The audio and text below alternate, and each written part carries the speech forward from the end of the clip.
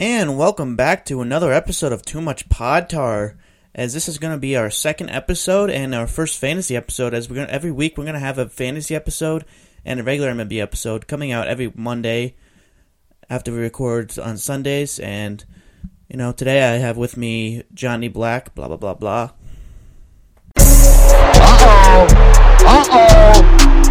That's gone. George Brett has just homered, and Billy Martin and the Yankees want the bat. Look at Martin. Well, what they're talking about, Frank, is that he's got too much pine tar, and you've got to have a certain amount of distance from the trademark of the bat and the pine tar. And Nettles is leaving the field as if the game is over. Oh, he's just coming in. I'm not sure. They might have a legitimate gripe. They might be going to call George Brett out. Well, the Yankees win. He's out. Yes, sir. Brett is out.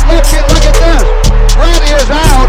And The team is bad. he is out and having to be forcibly restrained from hitting plate umpire Tim McClellan.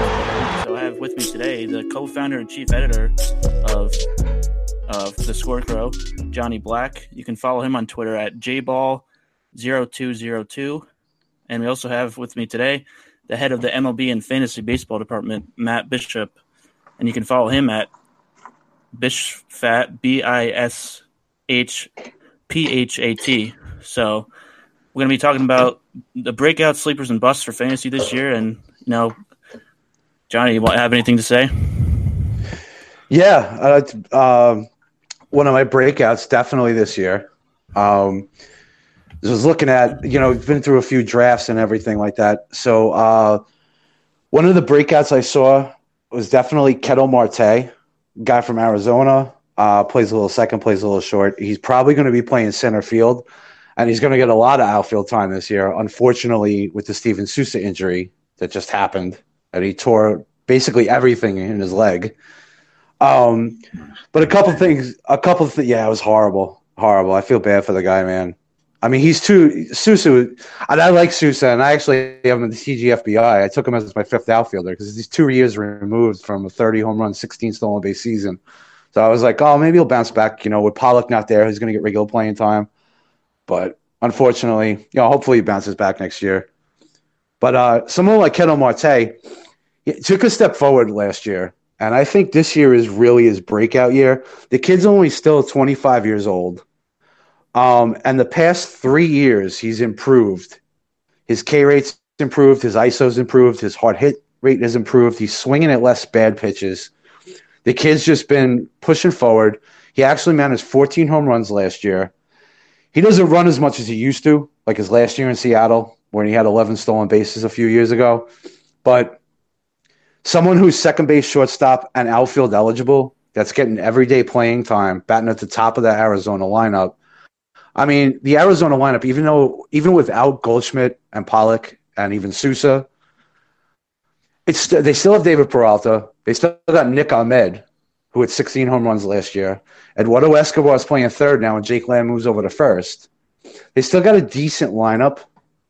And, I mean, Ketel Marte, like I said, he's still only 25 years old. He's improving. His swinging strike rate went down to 6.4 last year. I mean, that's incredible. When you talk about the major league averages around 10, 11%, that's great. His hard hit percentage went all the way up to 36%, whereas 2 years ago it was 21. I mean, I think this kid's definitely ready for a breakout. He's a switch hitter, so he can. He's good against righties and lefties. And he's one of my breakouts this year. He's getting drafted really late too. His ADP. According to the NFBC, his ADP since March 1st, so it's just this past month, where most of the fantasy leagues have been drafted, his ADP is still 220. So you're getting him, I mean, in a 12-team league, you're getting him in the 18th round, 19th round, and he's going to have second, short, and outfield eligibility. I mean, I think it's a no-brainer, especially if your league plays with a middle infielder position. It's definitely a no-brainer. You got anybody, Matt?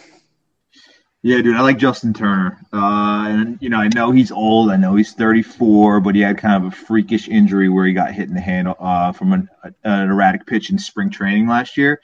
So I think he missed like the first month and a half of the season. But so right now, this dude, Justin Turner, is going 105th off the board. His ADP is 105. He's going as the 14th third baseman drafted in fantasy baseball this season. Last season, his second half, this dude hit 356 with 1,000 OPS, capped off by an August where he hit 402 with a 1,200 OPS. This dude, every single metric, that he had in this month of August, 356 average, second in the MLB, second in OBP, third in slugging, second in OPS. This dude literally was in the top 5 in the league in every statistical category, and he's literally being drafted outside the top 100 right now. In the second half last season, he had a 50% hard contact rate, which was sixth best in the league in the MLB last season. In no half in his entire career has he ever had over 40% hard contact rate. So I think this guy's being overlooked. I think that this guy, with a full season of health, I honestly believe this guy could actually be an MVP candidate. So I think he's being drastically underdrafted and undervalued right now. And I think that he's a league winner if he stays healthy. I agree completely, man. I'll just have to agree with you now. I'll throw in a little more Justin Turner love later on in the show, but I'm all about Justin Turner. But yeah, definitely. All right, and I forgot to mention, my name is Alex Keeler. You can follow me on Twitter at TPE_Scorecrow AK. And now next up is going to be the sleeper picks for you guys. So, Johnny, you want to start it off with that? Yeah, one of my sleeper picks, the little-known guy, but he's going to be basically the starting catcher down in Texas, is Isaiah Kiner-Falefa. Started his career last year. He's catcher, second, and third eligible, which I like the multi-eligible guys with the drafts because, especially if you play with a middle infield and corner infield, someone like Kiner-Falefa, he's the 19th catcher off the board. So especially if you're playing in two catcher leagues, is very key to have someone like this guy. His plate discipline is great. He had a 7.1% walk rate and only a 15.7% strikeout rate last year. And this is for a 24-year-old rookie. He played 111 games last year, which he's going to get more playing time this year. He's, like I said, he's the starting catcher, but they're going to move him around the diamond. Adrian Beltre retired last year, so they're going to play him a little bit of third base. He's probably not going to play a lot of second base because Odor is there, but they've even tried him in the outfield in spring training. So this guy, they're trying to get this guy's bat in the lineup for a reason. His spray chart looks great. I mean, he pulls the ball 38.7% of the time. He hits the ball the opposite field 29.7% of the time. So it's not like you could shift the guy. And in 111 games last year, he put up a 261 average with 4 home runs and 7 stolen bases. So now we all know that stolen bases are a priority in drafts nowadays because not a lot of people steal bases. Mm-hmm. So if you're a little weak in stolen bases and you have a 2-catcher league, a guy like Kiner-Falefa in a full season, where, like I said, he played 111 games last year, he plays 140 this year, hits a little better, moves up, takes the next step forward. You're talking about a catcher position eligible player that could steal you 12 to 15 bases. That's a gold mine right there. He's being drafted 289th overall. I mean, so if you're going to get your second catcher in a 12-team league, we're talking about what, the 24th round? I mean, you could do worse than this kid. And I mean, I think, like I said, last year was his first year in the league. So you're talking about a kid that's coming up. He had 261 last year as a rookie. He's got the talent. I just think with the position flexibility, the stolen base potential. Granted, he might not hit you a lot of home runs, but how many catches do you get that'll give you 10, 15? That's true. So, and plus you can play him elsewhere. Even if you have a one-catcher league, he's someone that you like on your bench that if you don't get a Kike Hernandez or you don't get a Marlon Gonzalez or someone like that has multiple position flexibility, Kiner Falefa is definitely someone you can draft at the end of your draft and kind of stick on your bench even. Mm-hmm. And just play him whenever the matchup says, or if someone gets hurt in any position, second, third, middle infield, corner infield, catcher, he's definitely someone worth looking at. So I think he's definitely a little bit of a sleeper. And I think he's going to put himself, he's like I said, he's the 19th catcher off the board now. I think, honestly, he could put himself definitely in the top 12. What do you got, Matt? Dude, I agree with that 100%. I think, anytime catcher is just a wasteland. It's a dumpster fire. I equated it the other day to the tight end position in football. There's nobody. There's nothing available on the waiver. So Definitely. If you get a guy that's a catcher and you get a guy that has multiple position eligibility, that is literally, the biggest cherry on top, especially for a guy going in the late 200s in a draft. That's basically free. So I agree with you 100%. I think the skill set's there for him. And I think another guy that I got, David Peralta, the outfielder for the Arizona Diamondbacks, I think that he did, in fact, have a breakout last season, flew under the radar, hit 30 home runs. He won a Silver Slugger award. Right now, David Peralta is going 140th overall, which is basically in the 12th round, as the 38th outfielder off the board. And this guy, two of his best months, this guy hit 327 with the 1074 OPS, 8 home runs, 443 WOBA. In the month of June, he was pulling the ball about 50% of the time. Second best month was August. He hit 361 with an 1100 OPS, 10 home runs, at 202 WRC plus, 476 WOBA. And in August, he was only pulling the ball 37% of the time. So, in my opinion, when I see a guy that goes from a 50% pull percentage 1 month to a 37% pull percentage in next month, and he's producing even more, that's a clear-cut sign of a breakout to me. Because that just means he's less dependent on pulling the ball, and he's basically spraying the ball to all fields with power, and he's doing it at a consistent clip, and that just means that he's taken a step forward. And on top of that, in August, he had a 62% hard contact rate, which was, and actually in his second half, he had a 54% hard contact rate, which was the best rate in baseball in the bigs for the second half. That's just incredible. The only knock on him is his launch angle is a little bit low. It's a little bit, below the league average, but I mean, this guy's going 140th overall ADP off the board, 38th outfielder taken. I think that this guy, even with a third outfielder slot, like this guy, he's prone to break out and take another step forward, I think, and he's another guy that I think is being drastically undervalued, and he could definitely help your team out in the long run.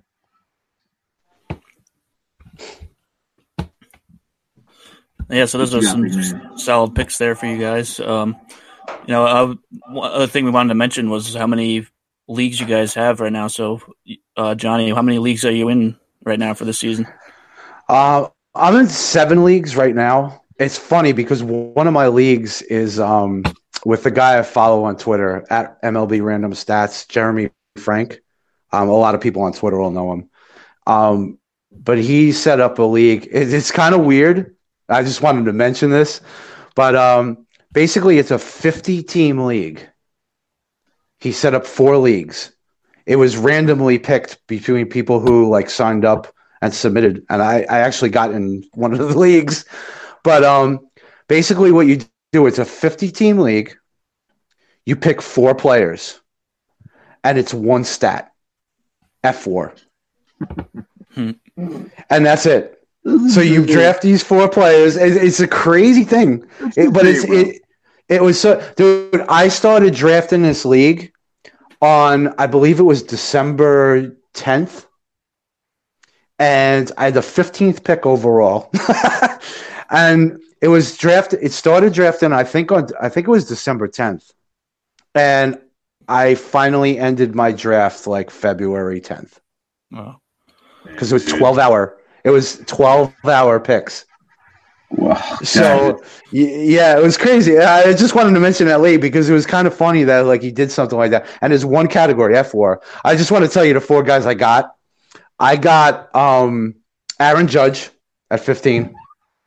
I love that. I got who was my second pick? Oh, Victor Robles. Nice. I got Nick Pivetta, and I got Jose Peraza. So those are my 4 guys. Those are my 4 guys I got as far as F4. Because you know what's interesting about it when you're talking about F4, you're talking about defense and base running and everything like that too. So you got to kind of take guys that are balanced. I mean, we all know Aaron Judge is a great fielder. He's a great right fielder. And I think, one of my picks I think Aaron Judge could win the AL MVP this year. I think he's going to have a huge year, man. That's my pick. I think he's going to have a huge year, man. I think he gets back to 50 home runs, to be honest with you.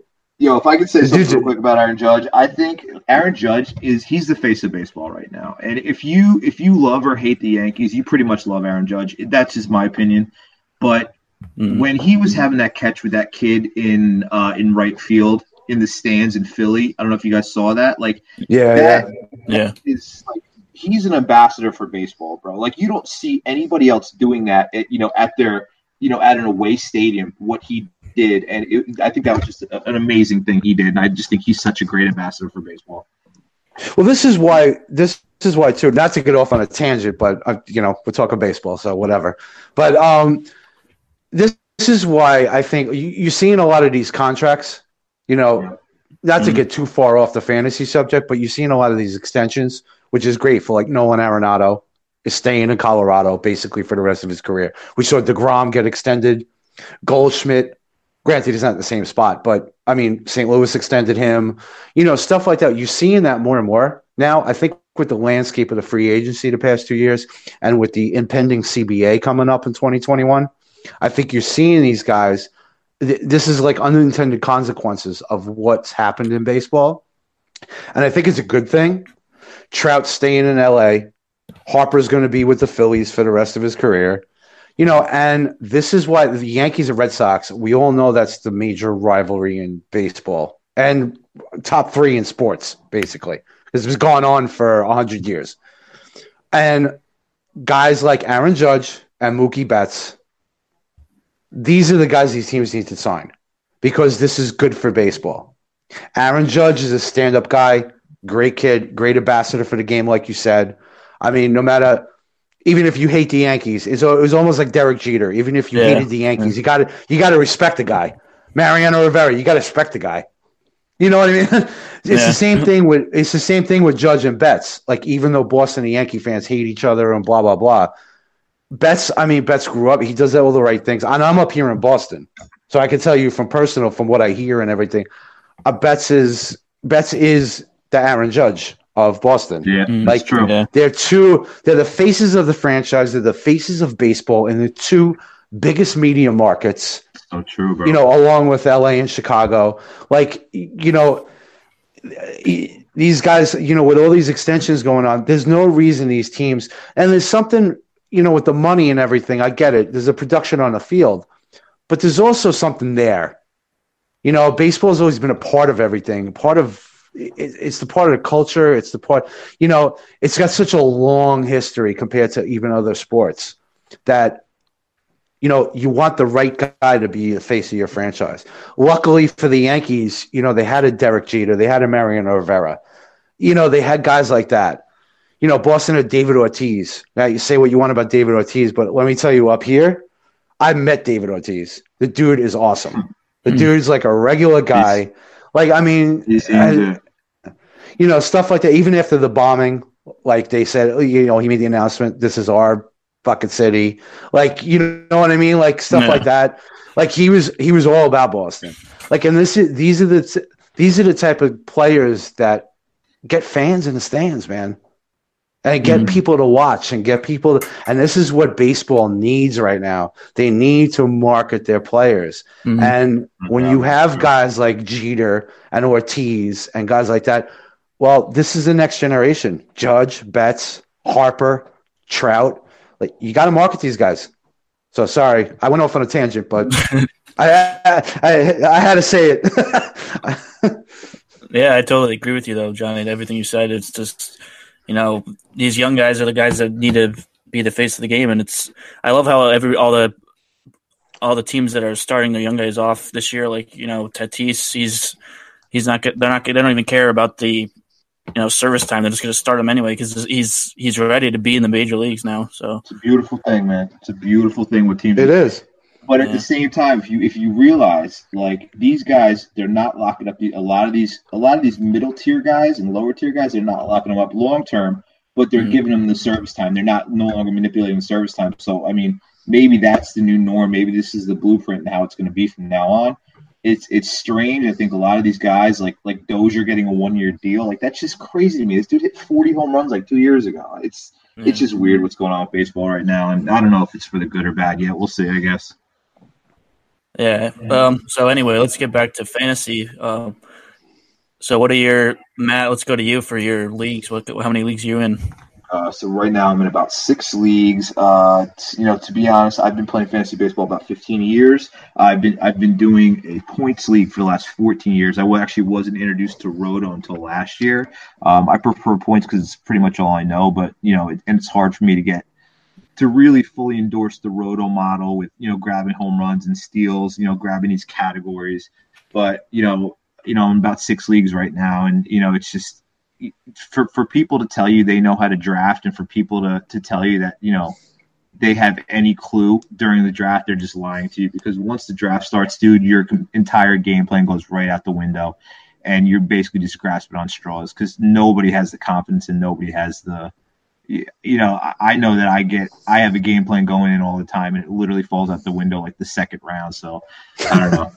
It's literally just like you're just trying to grab onto that light. Somebody made a good reference. You're trying to grab onto that light post in a hurricane, and that's exactly how it is. Yeah, it's a good analogy. So definitely, I'll agree with Matt. Like, because you do go in with a plan, but obviously it falls apart. It can fall apart really quickly. Yeah, first pick can fall apart. Yeah. I mean, I'm in 7 leagues. Like I said, one of the leagues is that F4 league, so it's a little that's a little different, completely different from any other kind of league. But I'm in a couple keeper leagues. I do a Roto league with an auction draft, which is a completely different animal as far as drafting goes, because you only nominate someone.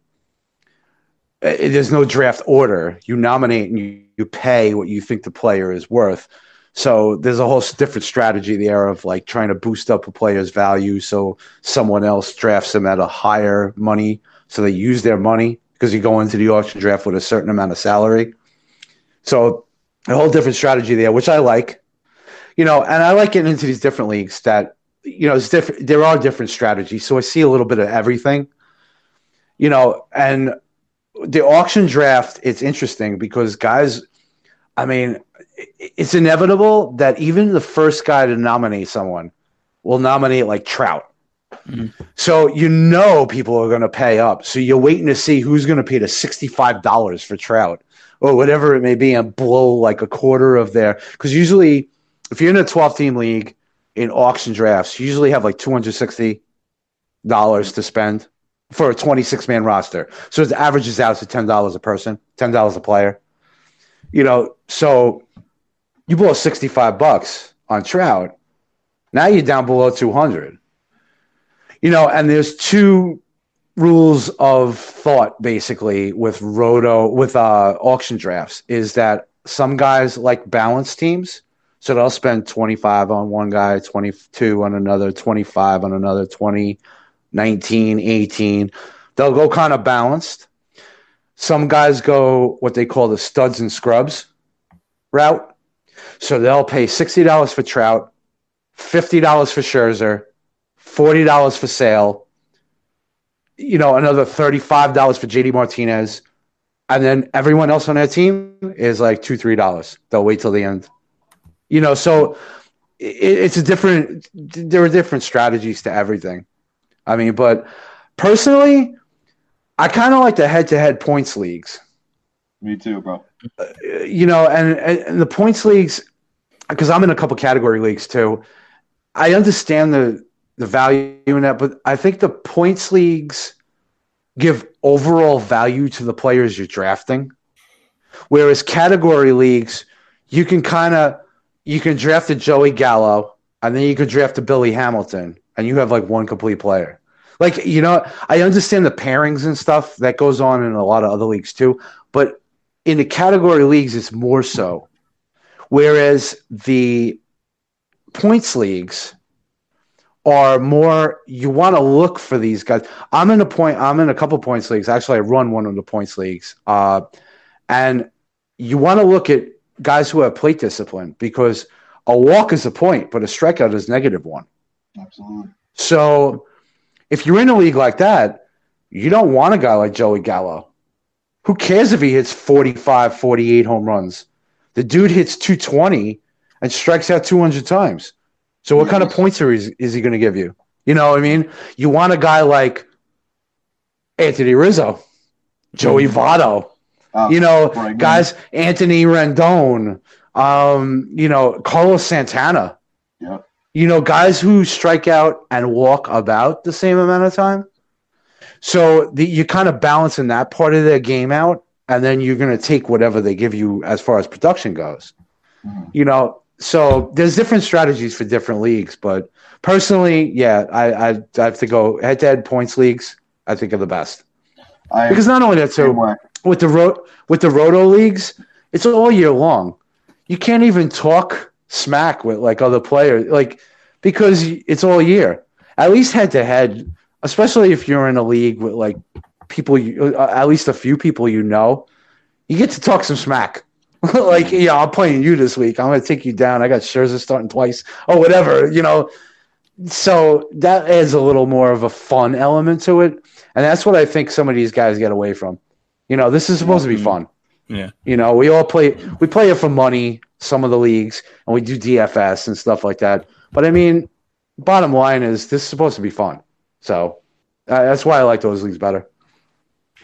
Dude, I agree with you 100%, man. Points. So Roto leagues, in my opinion, like Roto League, for those, most of you probably know what Roto leagues are, but Roto League is, it's categories. You contribute to categories, so you try to win the category for stolen bases, for RBIs, for runs, for home runs.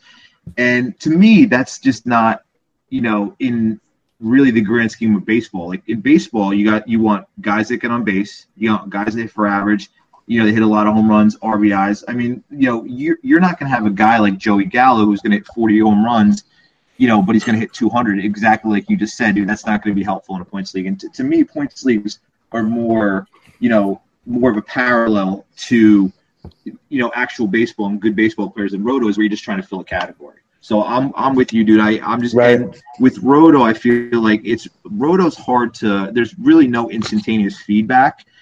And it's really hard to kind of keep track of your players and where your weaknesses are and what you need to pick up, what you need to drop, because you don't have that immediate feedback as you do in a points league where you just lost by 100 points. You need to get on top of your shit and you need to figure something out. You don't have that in Roto. You could be drastically dropping in the standings and you're not really going to know why right away. And it's hard to find out why. A points league it's just that instantaneous gratification where, hey, I just won on 1-0 and I just won by 200 points. Like, you don't really have that same kind of feeling in Roto, and that's just my opinion, No, that's a good point about noticing like what's wrong with your team. Oh, that's an excellent point, actually. With the difference between a Roto and a head-to-head, without a doubt, because you go head-to-head, you lose two weeks in a row. You're like, well, what's going on with my team?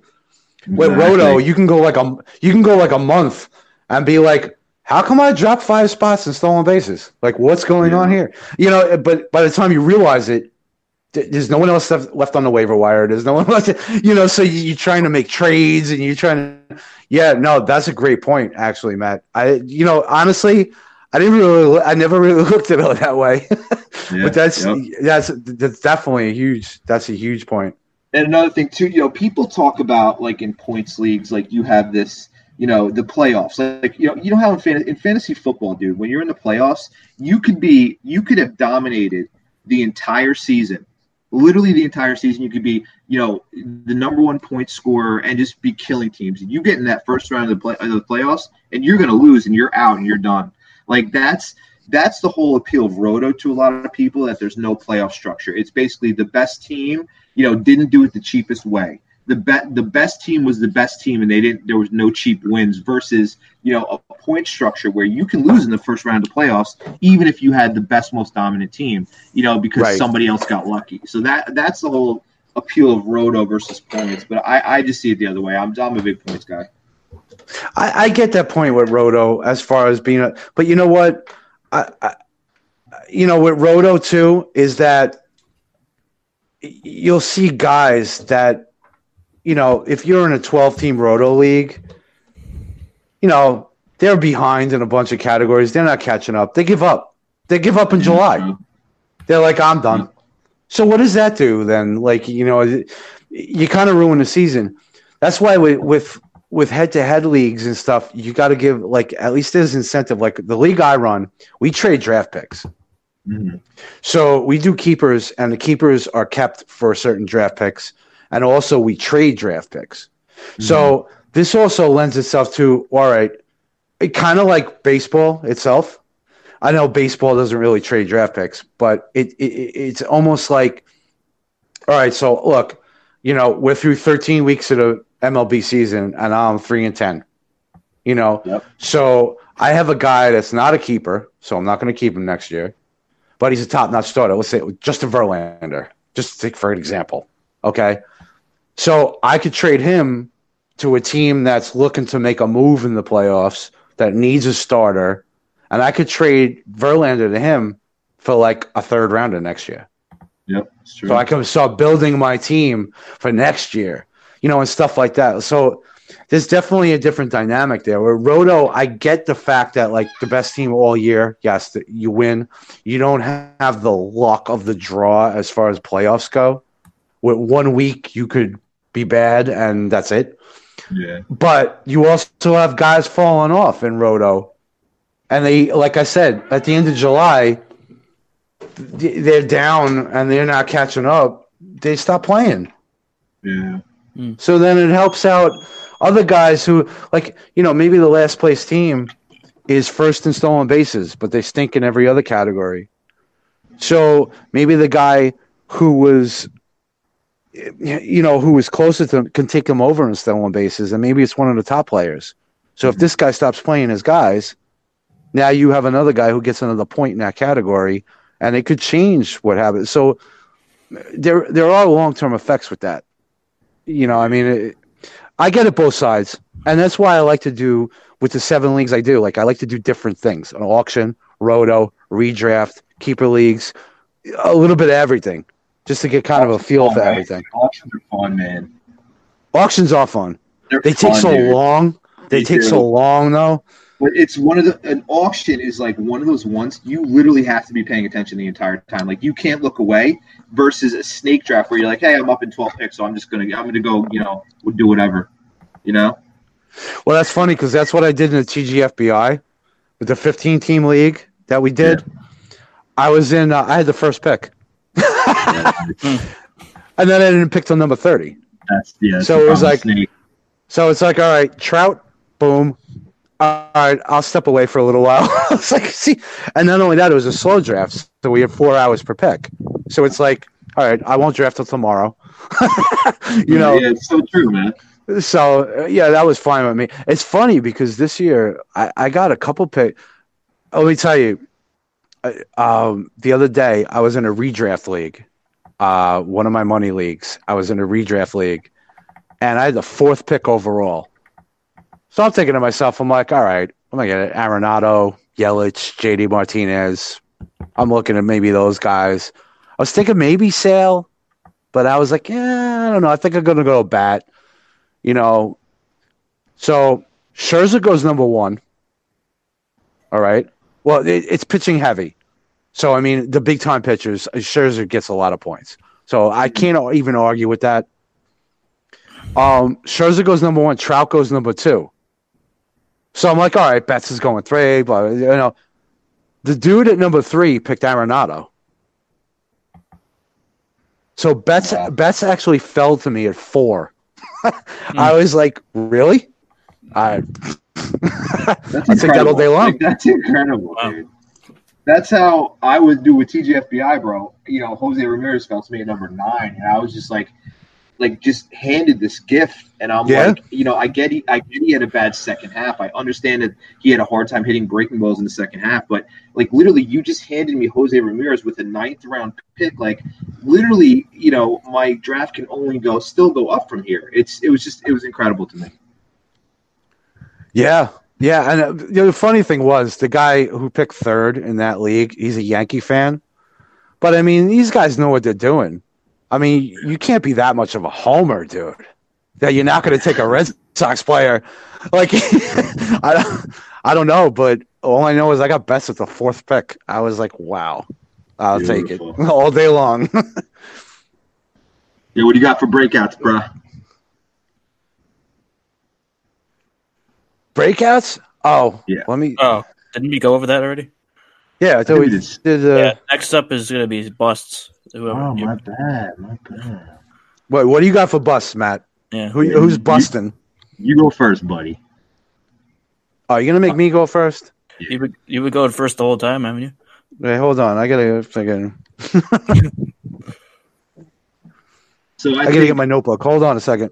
Real quick, obviously, I think a big one is Javi Baez. I think we've all talked about him. I think a lot of guys are very weird to draft him.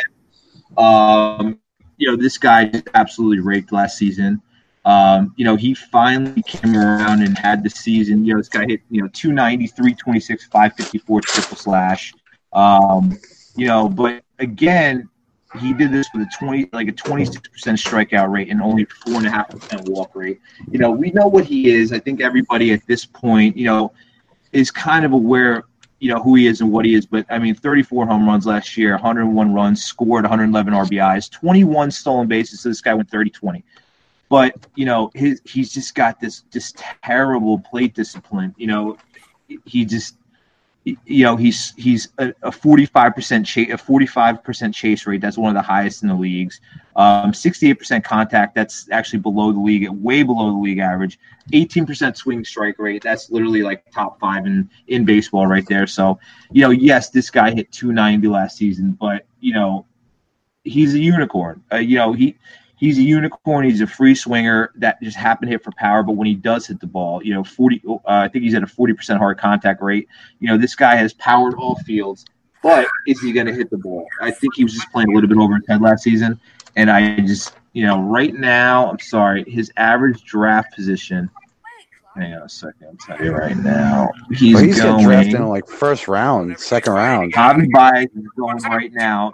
Since March 1st, he's going 17th overall, which is basically as a second-round pick. He's the second baseman off the board.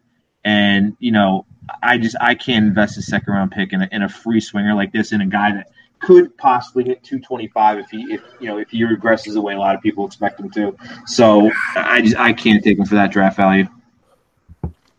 Well, yeah, especially 291 last year. That's not repeating. We all know that. I mean, so especially if you're in an average league, like a usual 5x5, we know the 291 average is not coming back. Yeah. I mean, the bust that I have is Blake Snell. I mean, everyone loves him. He won a Cy Young Award last year, 21 wins, 1.89 ERA, 200 strikeouts and everything like that, but the first the first really good year he put together. Now, you can't predict a sub-2 ERA. I mean, it happens every so often. And I'll point to, you remember the year back in, was it 2015? Arrieta and Greinke both had sub-2 ERAs, 1.77, I think, for Greinke and 1.66 for Arrieta. They were neck and neck for the Cy Young. Arrieta wound up winning. Yeah. But look what happened to the following year. Now, granted, Greinke wound up going to the Diamondbacks, so it was a new park and everything. But even Arrieta, his following year after he won the Cy Young with a sub 2 ERA, his ERA was 3.1. Mm-hmm. So just looking at that alone, I mean, Blake Snell last year, he had a 241 BABIP, which was one of the lowest in the leagues. He didn't get hit hard, and his 88% left on base percentage. That is what gets me. And I put it in an article that's going to be coming out. We're going to have this article out tomorrow. And I sent it to you, Matt, last night. If you take the 88 left on base percentage, okay, so that means all players that got on base, this is the percent that he left on base. Major League average, okay, is 75. Mm-hmm. So if you take an 88% and all right, granted, Snell misses bats. He had 11 strikeouts per 9 last year. Like, he misses bats and stuff like that. But if you take the 88% left on base percentage and drop it down to, say, 78, drop it down 10%, he's still above league average. The 176 players he led on base last year, take 10% of that, and 10% of them score. His ERA last year would have been 2.75. Yeah. So if you take normal regression just by that one stat, then you have, yes, 2.75 ERA in the American League East. That's nothing to shake a stick at. I mean, don't get me wrong. I'm not saying it's horrible. All I'm saying is that's just one stat. His FIP was 2.95. His xFIP was 3.19. And he also walked more than 3 batters per 9 innings. So his control is not – it's not like he has impeccable control like a Sale or a Kluber. So taking all those things into consideration, I just think I see regression. Don't get me wrong. I think Snell is a great pitcher. I think he's excellent. But people are drafting him 30th overall. So we're talking about 3rd round. I think that's a little bit of a reach as far as I'm concerned. And I could see, even at normal regression, 30th overall may be a little bit of a reach, but I see a lot more regression in his profile. I really do. I mean, the contact rate he gives up is, he's still, like I said, he still walks a lot of guys, and his BABIP was really low. So if that goes back toward the norm, the left on base goes back toward the norm, and his walk rate stays around 3 per 9, even though he misses bats, man, I still think I could see him at like a 3 ERA. I just see major regression with him, and I think people are paying way too much for the 1 year. Like they did, like I said, with Arrieta. He had the 1 year with the Cubs, and they were like, "Oh, the Cubs are a great team. They won the World Series, blah blah blah, whatever." And Arrieta took a major step back. And granted, Arrieta's a little older. But Arrieta also didn't have a lot of innings on his arm and stuff like that. And Snell's in a horrible division for that. I mean, he plays, aside from the park, he plays in himself. They're all hitters' parks. And look at the lineups he's facing. I just think, like I said, man, like you said with Baez last year, Snell was a unicorn, man. I just don't. I see DeGrom more likely to repeat success. Much more than Snell. And now DeGrom is another one that's not going to have a sub 2 ERA. I mean, it's ridiculous to think that it's going to happen. I mean, it happens every so often. I mean, look at Prime Kershaw. He was just ridiculous for those 4 or 5 years. I mean, but that's historic. We're talking about historic. For 10 straight years, bro. Yeah. He was legit, man. 10, what is it, 9 straight years? He was just incredible. Well, Kershaw had there was a 4-year stretch. 3 of those years he had a sub 2 ERA and over 200 strikeouts. Like he was just, I mean, he was, like I said, it was a historic run. But you don't see that. Yeah, it's him, Kershaw. Kershaw, someone like Tom Seaver, Koufax, like Gibson. Well, this is historic. Like a 4 or 5 year stretch like that is just, it's unheard of. So what I'm saying is we're trying to predict and we're trying to look forward and we're looking at the numbers and we have a lot more analytics than they did back then. And you just can't predict that. You can't honestly say that, Snell's going to have a sub-2 ERA again. You can't. It just doesn't, that's not realistic. Yeah, so he'd be. I think a lot of things just fell into place for him last year too. I think that a lot of times it just was too easy and it went too well for him. And I can see the regression coming too. I agree with that. Yeah. Mm-hmm. So another guy I got one of my. So I'm a Phillies fan. It's hard for me to say. I got Rhys Hoskins. Wow! Rhys Hoskins, dude, is currently going. His ADP is 39th overall. He's going as the 15th outfielder off the board. This is a guy. I don't know if you guys remember. He fouled the ball into his jaw last year, and he broke his jaw. He went on the DL for a little bit. But before he hit the DL, for the first 2 months of the season, this guy was only hitting 233. He had a 778 OPS with 6 home runs, a 32% strikeout rate, and a 341 WOBA. He wasn't really doing anything. And a lot of people kind of, they think, they just wrote it off to, maybe he was injured. He'll go on the DL, even though he broke his jaw. When he came back, he was a little bit better. From June 9th to September 30th, he was hitting 251 with an 883 OPS. He had 28 home runs, 61 runs scored, 68 RBI. A little bit better with a 374 WOBA. This is a guy, believe it or not, this guy's 6'5", but his hard contact rate is only 34%. It really didn't change at all last season. And, his hard contact, I don't know if you noticed, this is more of an eye test thing, but when he swings, Rhys Hoskins is the guy that he breaks his front leg. He basically kind of, when he swings, he doesn't load up onto his front leg. He kind of breaks his knee and bends down a little bit. So I just think he is kind of what he is. I think that the hard contact, it's going to probably stay at about 34%. And this guy he hits the ball in the air. He hits a 50% fly ball rate. He's one of the highest in the league.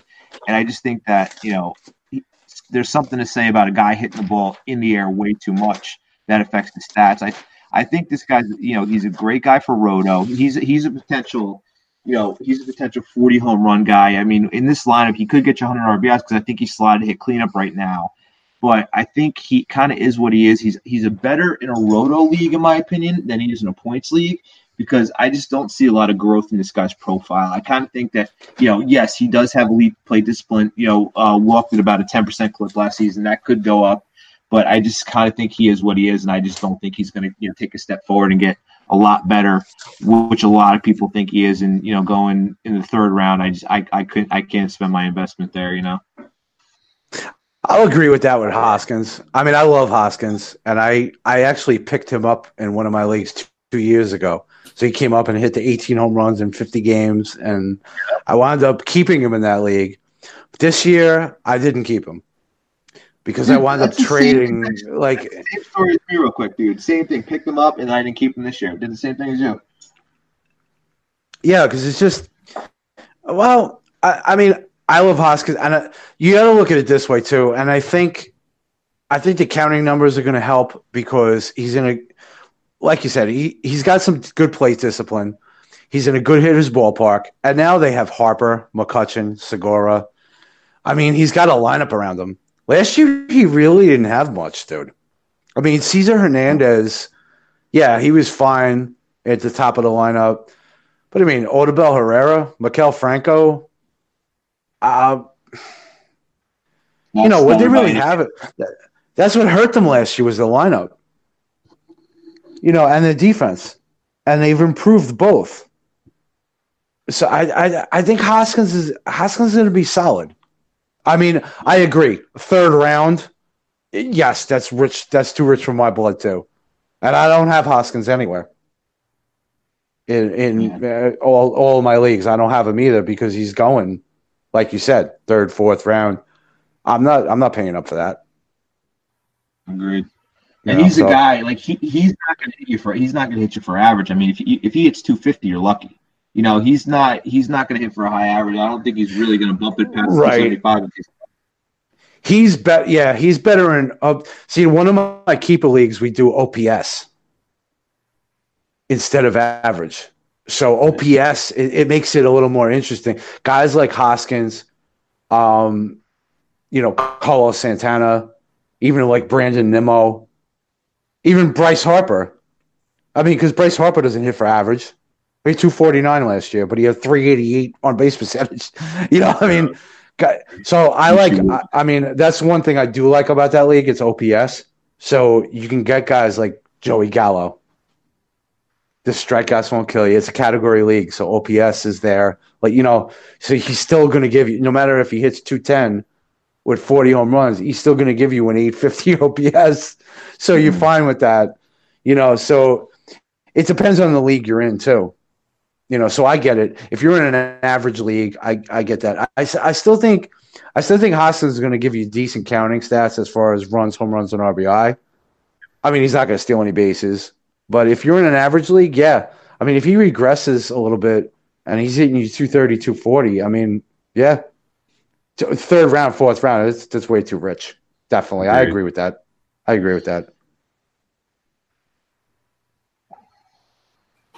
What else we got on the docket, Alex? So moving on, what are you guys, some of the players that you have in spread across all your leagues or some of your leagues, what do you got, some of the shares, like some players that are shared between leagues? Well, this is where I wanted to touch on Justin Turner. Go back to him. Like we were talking about before. I mean, the dude is just – I got him I have him in 5 of my 7 leagues. That's how much I believe in this guy. And like Matt touched on before, like we were talking about it earlier, in the TGFBI, I got him at 120th. I mean, in the draft. It was like, wow. And actually, Bruce Cagle, he was talking about at the time, he was saying that I actually got him in the NFBC. I got him the latest of any draft at that point. Wow. So I was like, wow, really? But, I mean, I love Justin Turner. Justin Turner the last 2 years, and this is something I look at too when we're talking about regular MLB also, is the 300, 400, 500 split, like a slash line. That's what he's averaged the last 2 years, 300, 400, 500. I mean, this is Hall of Fame credential stuff that he's doing. Agreed. The last 2 years also, combined the last 2 years, he's had 106 walks and 110 strikeouts. His plate discipline is off the chart. Last year, 45% hard hit percentage and 26.2% line drive percentage. The dude just, I mean, I'm sorry, but the dude just kills the ball. He rakes. He's in a free agent year this year. He's in a great lineup in LA in a bad division. I mean, the divisions, I know people are looking at San Diego's doing all these things and blah, blah. And San Diego will be decent. They'll make some noise, but they're not ready. They don't have the staff. San Francisco's a dumpster fire at this point. I mean, they have nobody. And Arizona's rebuilding. Yeah, Arizona's starting staff is decent. They still have Greinke. They still have Robbie Ray. They have Godley. I get that. They get Taijuan Walker back in the middle of the year. I that's fine. But honestly, Justin Turner is like Matt said before. I mean, he puts together a full season. He's an MVP candidate. No doubt in my mind. I mean, so he's one guy that I have a lot of shares of. Another guy I have a lot of shares of is Brandon Nimmo. I love Brandon Nimmo. Hey, this guy's only got 830 plate appearances in his career, and he's 25 years old. He's ready to take the next step. He has 17 home runs and 9 stolen bases last year. I could see him as a 25-15 guy, especially batting first or second in that lineup. His walk percentage last year was 15%. His strikeout percentage dropped over 1.5% from the year before. He had a 404 on base percentage last year. As a 24, 25-year-old player with 800 plate appearances, I mean, the kid. But I honestly can see Nimmo being another Yelich. Not to the MVP level like that Yelich was last year, because Yelich had ridiculous September. But I could see Nimmo boosting the average rate up to like 270, 275, OBP of like 420. And like I said, 25 home runs, 15 steals, 110 runs, 80 ribbies. I could see it. Definitely. Another guy real quick I want to talk about, Yoan Moncada.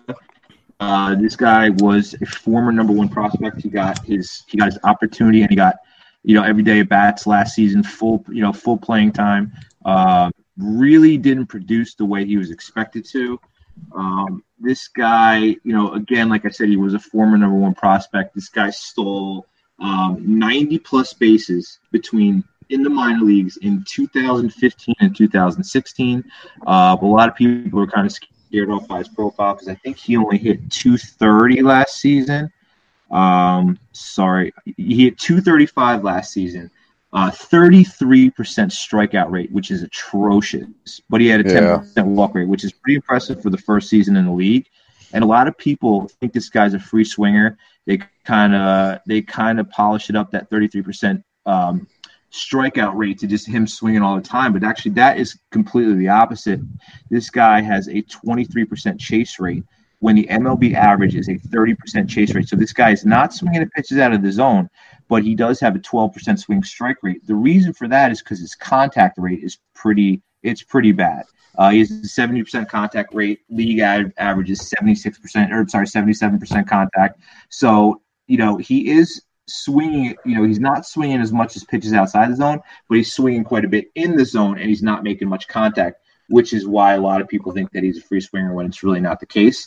If this guy could literally just bump it up, if he could bump his contact percentage up 7 or 8%, this guy, he stole 12 bases last season. And I think, he could be a 2020 threat, this coming season. I think a lot of people are sleeping on him. He's going pretty late, but I think this is a guy that definitely has some breakout potential in him. So I would keep an eye on him. Yeah. Yeah, I agree with Moncada. Moncada's got the categories too. I mean, he's got the counting stats. He's definitely good in fantasy, especially if you play, like you said, in like a category league. I mean, if he takes a step forward, he's easily a 2020 guy. Yeah, without doubt.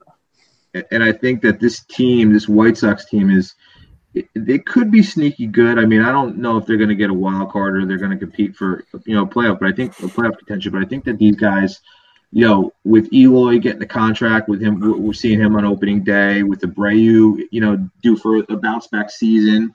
I think that this White Sox team could turn some heads this season. I think, Yoan Moncada, he could definitely lead the charge.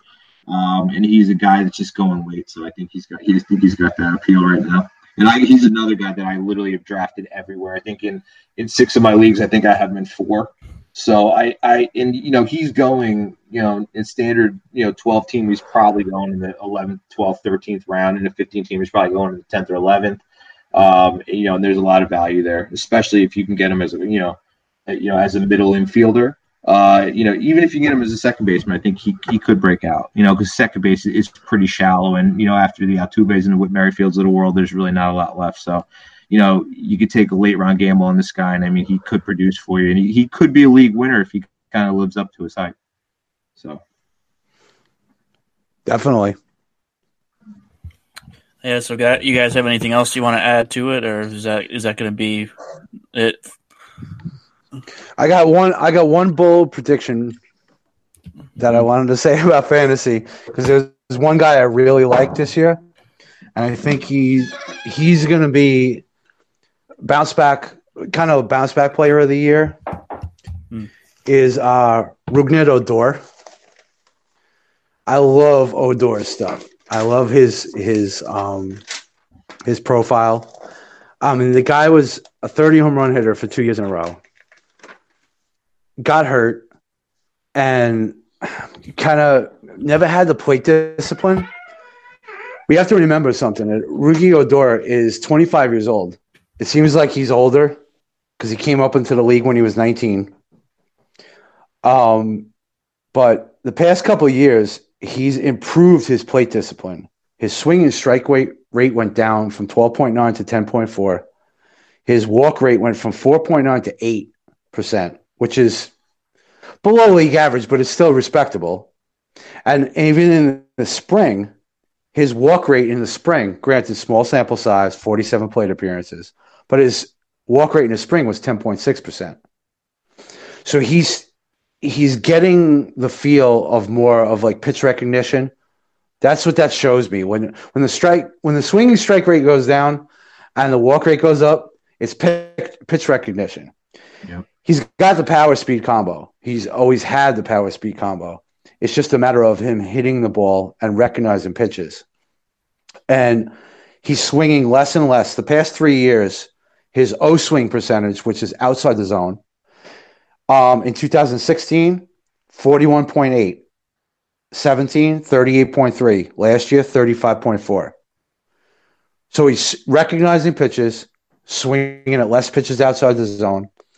Granted, he had an off year as far as the power speed combo goes, but his batting average went up from 201 to 253. He was banged up a little last year.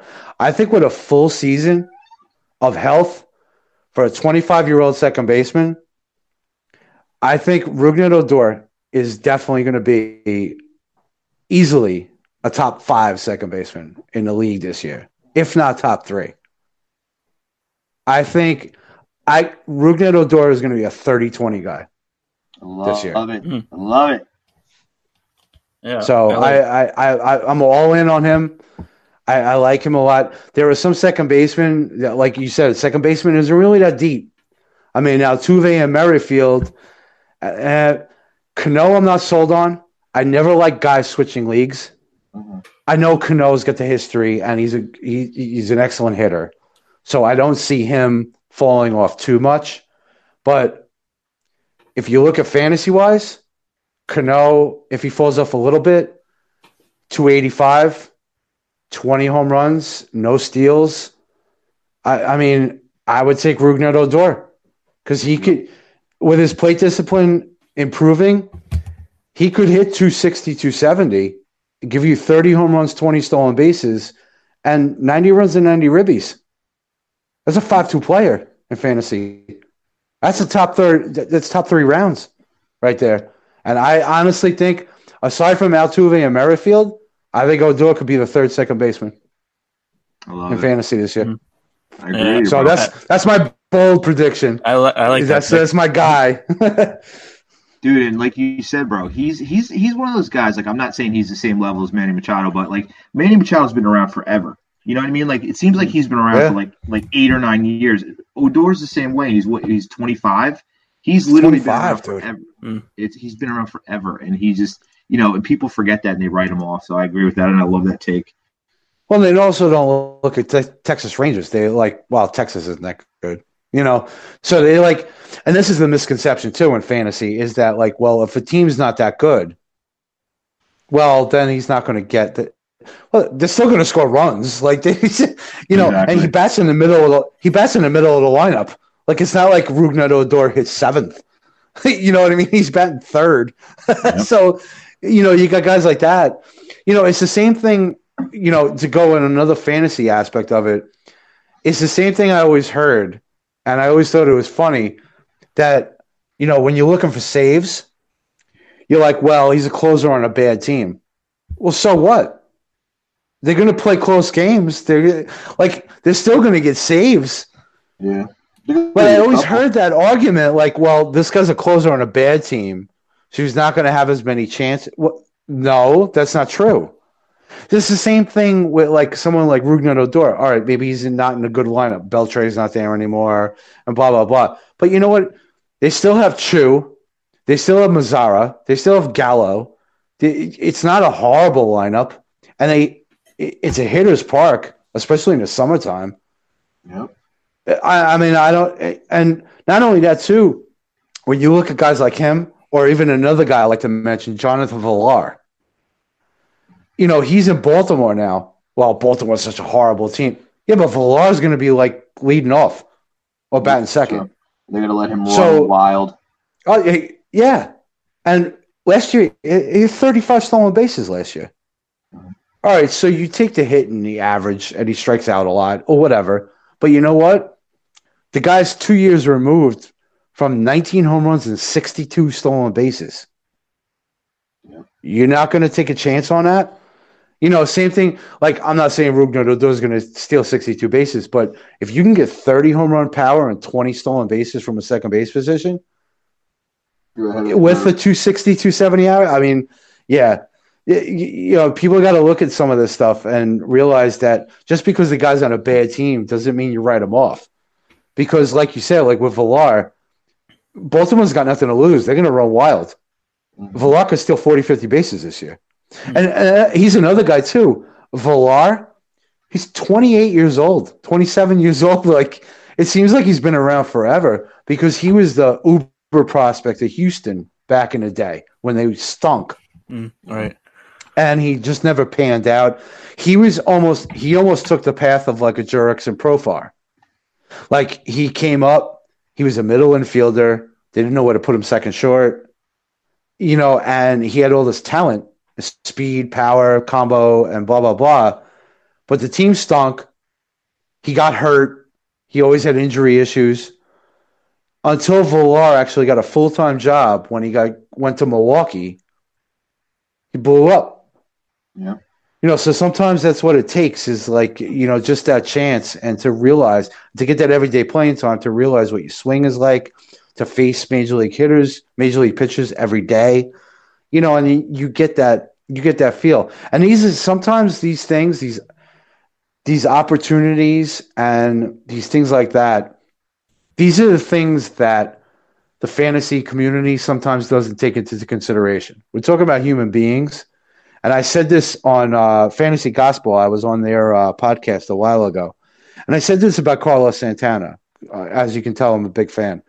But he went to Philly last year and had a bad first 2 months. And then he started hitting. And we all know the story about him bashing the TV with the bat because the guys were playing video games at the end of the year and stuff like that. Playing Fortnite. We've all heard that now. But he's back in Cleveland now. Back with Tito as his manager, back with Lindor and Ramirez and those guys. You don't think that plays into his comfort level? You don't think he's going to improve on what he did last year? The underlying stats, like we talk about hard hit percentage, line drive percentage, like stuff like that. Yes, that all plays part and parcel to it. But if you don't think that these other things, you're spending 7-8 months with these guys. You don't think that the comfort level will improve your play on the field? I mean, you're not watching the same game than I am. You know what I mean? Sometimes the fantasy community gets a little too analytic, and I get it. Analytics are very good with predictive and stuff like that, but sometimes you do have to look at the human aspect of it. And sometimes you do have to look at a situation like, say, a Carlos Santana or even a Robbie Cano going to a different league and stuff like that. And it's not like he's going to a bad division. He's going to a great division in the NL East. He's going to be facing Scherzer and Corbin and Strasburg and Nola and Arrieta, guys he hasn't faced. So there's the other side of that too. And, just the human aspect of it. Cano's been, someone like him has been comfortable in Seattle. Like, I'm just using him as an example. Like I said, Cano's still a professional hitter. He's still a good hitter. There's no doubt in my mind he's going to hit 275, 280, 285, whatever. But I'm just saying, all things being equal, when you look at the stats, you can look at the numbers, and that is usually a very good predictor of things. But sometimes there are underlying things, underlying issues, underlying changes in scenery, changes in teammates, things like that, that have an effect. Mm-hmm. They have an effect. Absolutely. And it can't be denied. It can't be just brushed under the rug and saying, well, because I hear that a lot from people too. Is like, well, these guys are professionals. They're making millions of dollars. Suck it up. Well, Yeah. you can't just tell someone's emotions. So the wife is in a new city, so now you go home. You're in a homestand. You go to the wife. The wife's not happy about something. The kid's up late at night, like stuff like you don't know with this stuff, man.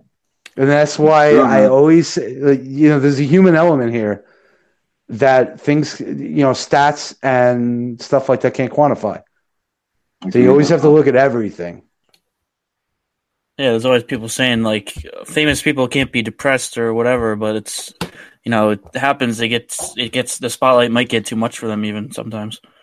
Dude, I don't subscribe. I don't subscribe to that theory either about these guys make too much money and need to suck it up. I think, dude, imagine you were famous and imagine every room you walked into, hundreds and thousands of people knew who you were and you didn't know a single soul. Like that's a lot of pressure on anybody. Yeah, sure. Bryce Harper, the $330 million that he got, but he's a media, sideshow. He's a circus. Mm-hmm. And you got to live with that pressure every day. And I mean, yes, these guys make a ton of money and they're doing what they were born to do and they grew up doing. But at the same time, it takes a toll on your body and your health, Sure. And someone like Bryce Harper seems like he embraces it. And some people are like that. They embrace the celebrity of it. You look at Mike Trout. Everyone's like, oh, he should be the face of baseball and blah, blah. He doesn't want that, dude. He's not that guy. And he's from our area, Matt, South Jersey, down by South Jersey and stuff like that. He's not that media guy.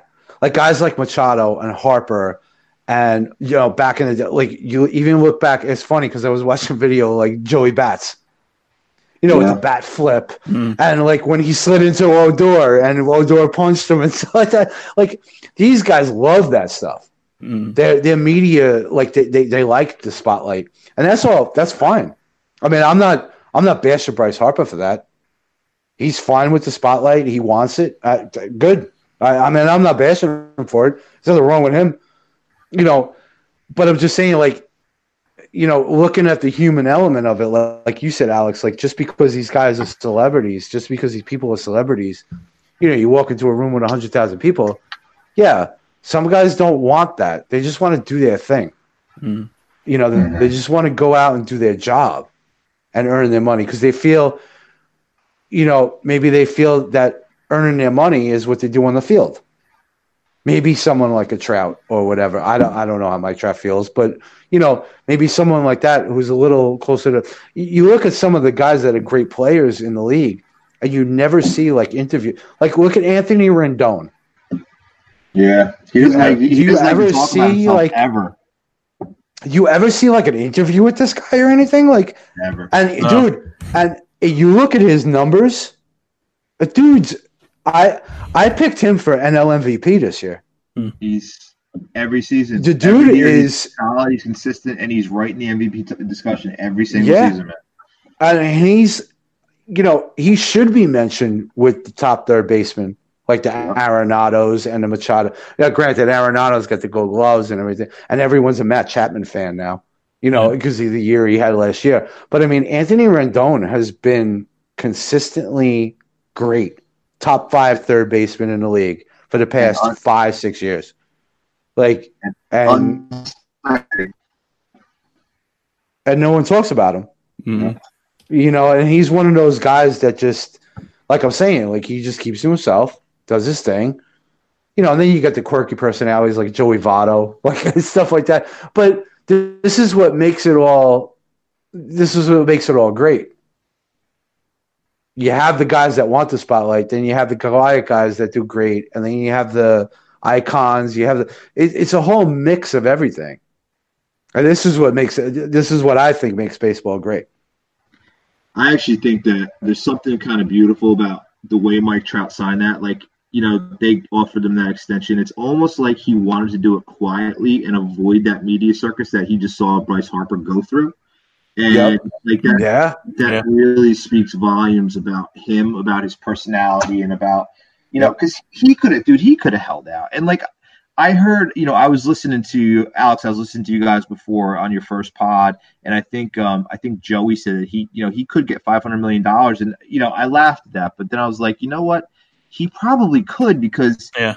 He's worth it, dude. He's the best player in baseball by far, and he's worth that money. It's crazy to say that a guy's worth $500 million, but he really is. But just the way he did it, he could have held out. He could have got more money, but he wanted to do it quietly. He didn't want to be a media circus, and he didn't want to bring all that attention onto him. And that there's something to say about his character, and just his volume of personality about doing that. I think that can't go unnoticed. Yeah, that's definitely some good points from you guys about that. And you guys have anything else to say about, fantasy wise or otherwise? No, I'm good here, brother. Yeah, I'm good too, man. I think we touched on just about everything. All right, so you've been listening to the second episode of Too Much Podtar, and this has been the fantasy portion of our show.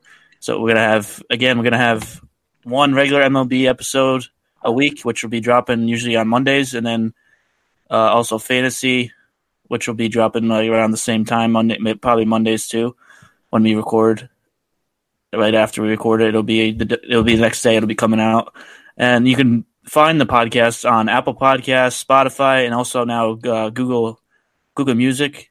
You just search up Too Much Podtar in the search bar, and you should be able to find it. And also on the YouTube, the Scorecrow YouTube page. So just search up the Scorecrow on YouTube, and then the page will come up, and then you can look at any of the podcasts that we've had so far, which will be this one, and then the one we had the other day about regular MLB. So we'll be back next week. Oh, and also I forgot to mention the Twitter account is going to be at the Scorecrow, and also on Instagram at the Scorecrow as well, and Facebook the Scorecrow. And our Twitters again are Johnny's is at jball0202. Matt is BISHPHAT, and mine is TPE_Scorecrow AK. And we'll be back Monday for another big regular MLB podcast, going over the first weekend for the regular season. So that's going to be exciting to go over what happened during the opening weekend and this opening series. It'll be a good episode to go over a lot of things that we've seen. So join us next time. Thanks for joining us. She nameless, 'cause the last two was too famous. We got the trophy like a champion. Fell asleep right on the jet. We gone. Big range just like a champion. No TSA, hop on a jet. We gone.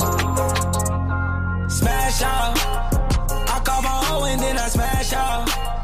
I bought my bros, let's get this cash out. I in my mind, drop the bag off. Yeah. I'm going to break, don't make no bag.